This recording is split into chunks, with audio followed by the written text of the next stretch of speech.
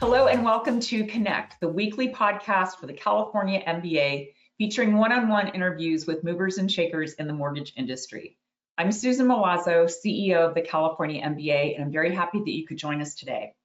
Before we get to today's guests, I'd like to thank our 2023 President's Council sponsors. And these are companies that provide a tremendous amount of financial support for our association so that we can continue to be the strong advocates for the real estate finance industry that we are before the California State Legislature and our regulators. So I want to thank this year's President's Council sponsors, which include AmeriHome, Arch MI, Consolidated Analytics, Funding Shield, Guild Mortgage, Accelerate, Rocket Mortgage, and Western Alliance Bank. Thank you all so much for your support in 2023. We greatly appreciate it. And that brings me to today's guest. I'm very happy to welcome Robin Wright from Wright, Finlay, Zach to Connect. Robin, welcome. Thank you. Thank you for having me. I was very happy. I know Robert Finley's been on here a couple of times, so I was really happy that we could bring you on to Connect. I do always I think it's interesting to hear how people kind of got into the mortgage industry. So can you tell us your story of how you got into financial services? Sure. Well, my family comes from real estate. My dad was a small developer, property manager, my mom his partner. I got my real estate license at 18, my first home and mortgage at 25. So I was kind of dialed in to the whole mortgage industry at an early age. I spoke track homes while I was in college and in law school. Wow. And when the real estate market crashed, I happened to have also passed the bar. So it was the perfect time to transition into the practice of law. My first real job coming out of law school was at Shapiro Miles. That was in '93. And it was a one-stop shop for lenders. You know, we provided foreclosure, bankruptcy, eviction, and civil litigation services. My first position there was the foreclosure attorney. And from there, I was the foreclosure and eviction managing attorney. And that's where I met Robert Finlay, because I hired him out of law school to be one of our eviction attorneys. From there, I went to managing attorney of the office, managing attorney of the satellites, eventually became a partner and with Robert Finlay as well. And Robert and I and another partner left, started Wright, Finlay, and Zach in 2002. And I assumed the managing partner role. 21 years later, the title and the duties stuck. And so did our firm's focus, which is providing legal services to the mortgage banking world. That's great. You know, I've known you for so many years. I did not know that your family came from real estate development. That's interesting. It's a good way to. So many people have so many interesting stories as to how they got into this mortgage business. But that's definitely on one track your whole career, right? It's destiny. So recently, when you and I connected a few weeks ago, I was so happy to see that you have been nominated for one of the 5 finalists to win the 2023 Women in Housing Leadership Award in the category of diverse ownership at the 20th Annual 5-Star Conference in Dallas. So congratulations on that. That is incredible. Well, thank you. How did you react to that news? Well, I was a little surprised that my colleagues would shine a light on me, especially since they know I'm not a big fan of drawing attention to myself, nor do I think I'm remarkable in any way.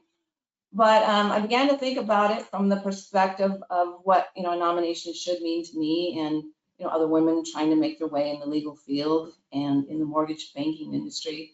So I started looking at some statistics of women-owned firms and women managing partners, and I saw that being a female managing attorney or managing partner rather of a law firm is not that common. About 12% of managing partners are female, and even less so for CEOs. And I thought, that's really crazy. I know. So if anything, I'm grateful that the nomination may bring attention to the fact that there's still not enough women in these higher level decision-making positions. Also with this nomination, and upon some reflection, there's a part of me that hopes that my role as managing partner influence some other women at the firm or wherever to feel safe and empowered enough to excel in decision-making positions. So at our firm, Wright, Finlay, and Zach, most of our equity partners are women. Most of our partners overall are women. Most of our department managers are women. And I'm not sure what that says about our firm, but I'm okay with it.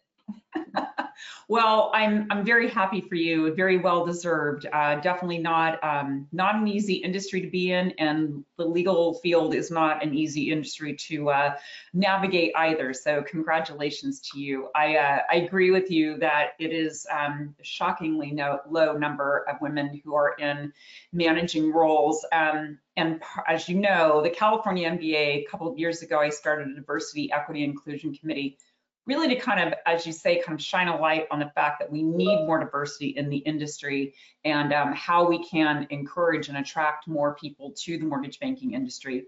I know that Wright, Finlay, Zach has also been involved in several national associations promoting diversity. Can you talk about how that involvement on those issues has benefited your firm, or what you've gotten out of that? Sure.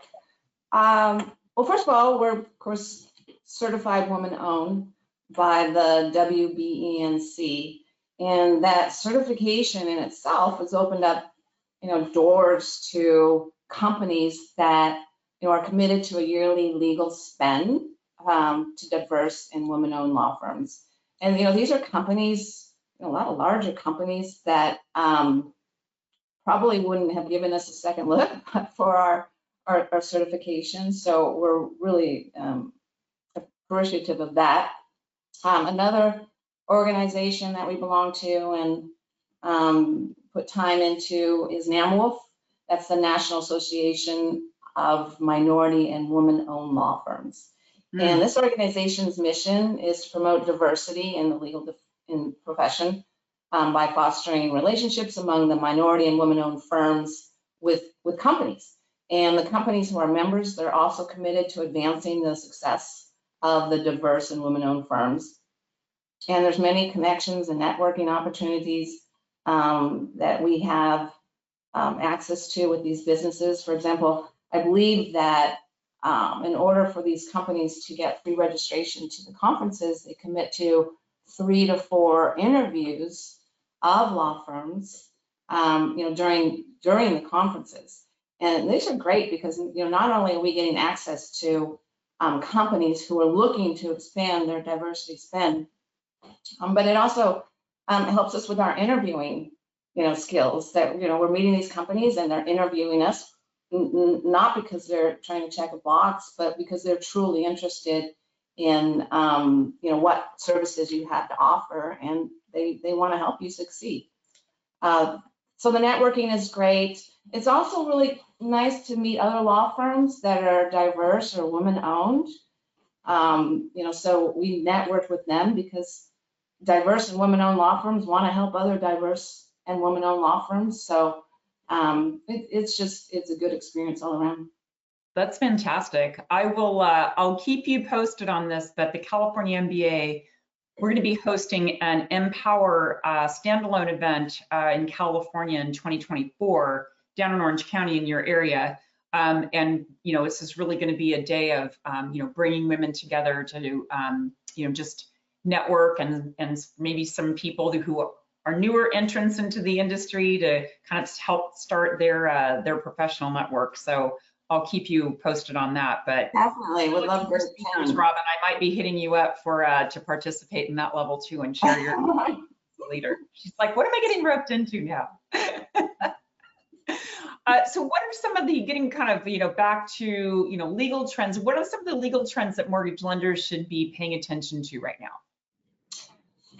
Well, it really depends who you ask, at least at our firm. So, for example, Robert Finlay, my partner, he's dealing with a lot of business purpose fix and flip loans right now. And so common trends that he's seeing is trying to rework loan documents for certain details, and some of the challenges that that are faced with these smaller lenders.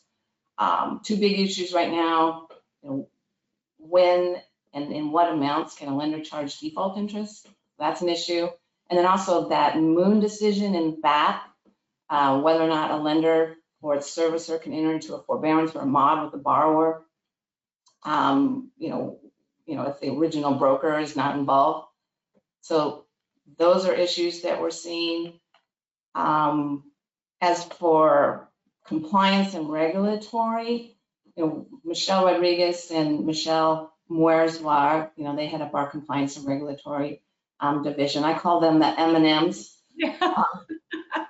What they see is issues regarding the LO comp rule, differentiating compensation based on in-house origination versus brokering to another lender could violate the LO comp rule.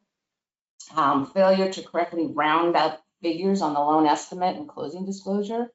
And then we still see clients getting dinged for incorrectly calculating or administrating odd days interest, a perennial favorite of the DFPI.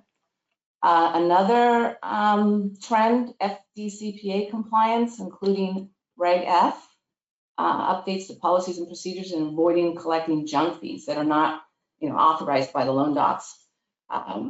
Yes, the CFPB has recently identified junk fees as an area of concern, so we think we're going to see a lot more of that. And enforcement of long dormant second deeds of trust, that may be subject to statute of limitations. We don't see that as much in California, but in some of our other states. Mm-hmm. So that could be an issue. What I see a lot of smaller lenders, taking their defaulted loans to the foreclosure trustee, but the foreclosure trustee, they're not an attorney, and these small lenders don't have in-house, so they really need to make sure that they're following the pre-foreclosure rules, such as the homeowner bill of rights, and everything that we have as it pertains to acceleration. So we're getting a lot of that type of work. And then I'm seeing more fraud in the origination and repurchase demands because of that origination fraud. So we assist lenders with the acceleration process, and oddly enough, borrowers who've made misrepresentations on their loan applications still get the benefit of the homeowner bill of rights and the CFPB 120-day rule. So that's what we're seeing now.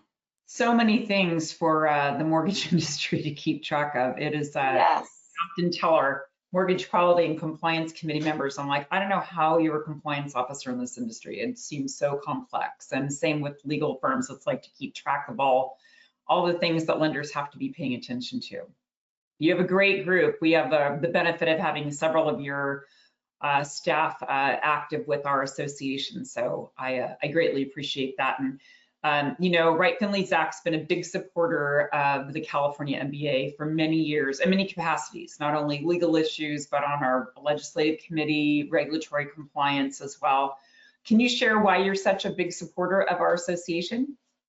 Well, there's a lot of reasons, but a couple of the more important ones to us are the CMBA legislative efforts, the regulatory outreach, and the educational content. Of course, the networking is also great. And you're often networking right in our backyard. I mean, literally, like downstairs in our courtyard, you're there. So, it's been a great relationship for decades. Yeah, well, we appreciate it. And you do host the best networking events, I must say. I don't know what it is, but when your firm hosts it, I'm like, oh, there's going to be 60 people there, like hands down. Well, Robin, thank you so much for being a guest on Connect. It was great having you on. It was great being here. Thank you so much, Susan. And thanks to all of you for joining us on Connect. To access any of our past episodes, you can follow us on our YouTube channel. We're also available on SoundCloud, Apple Podcast, and Spotify. That's it for this week, and we'll see you next time on Connect.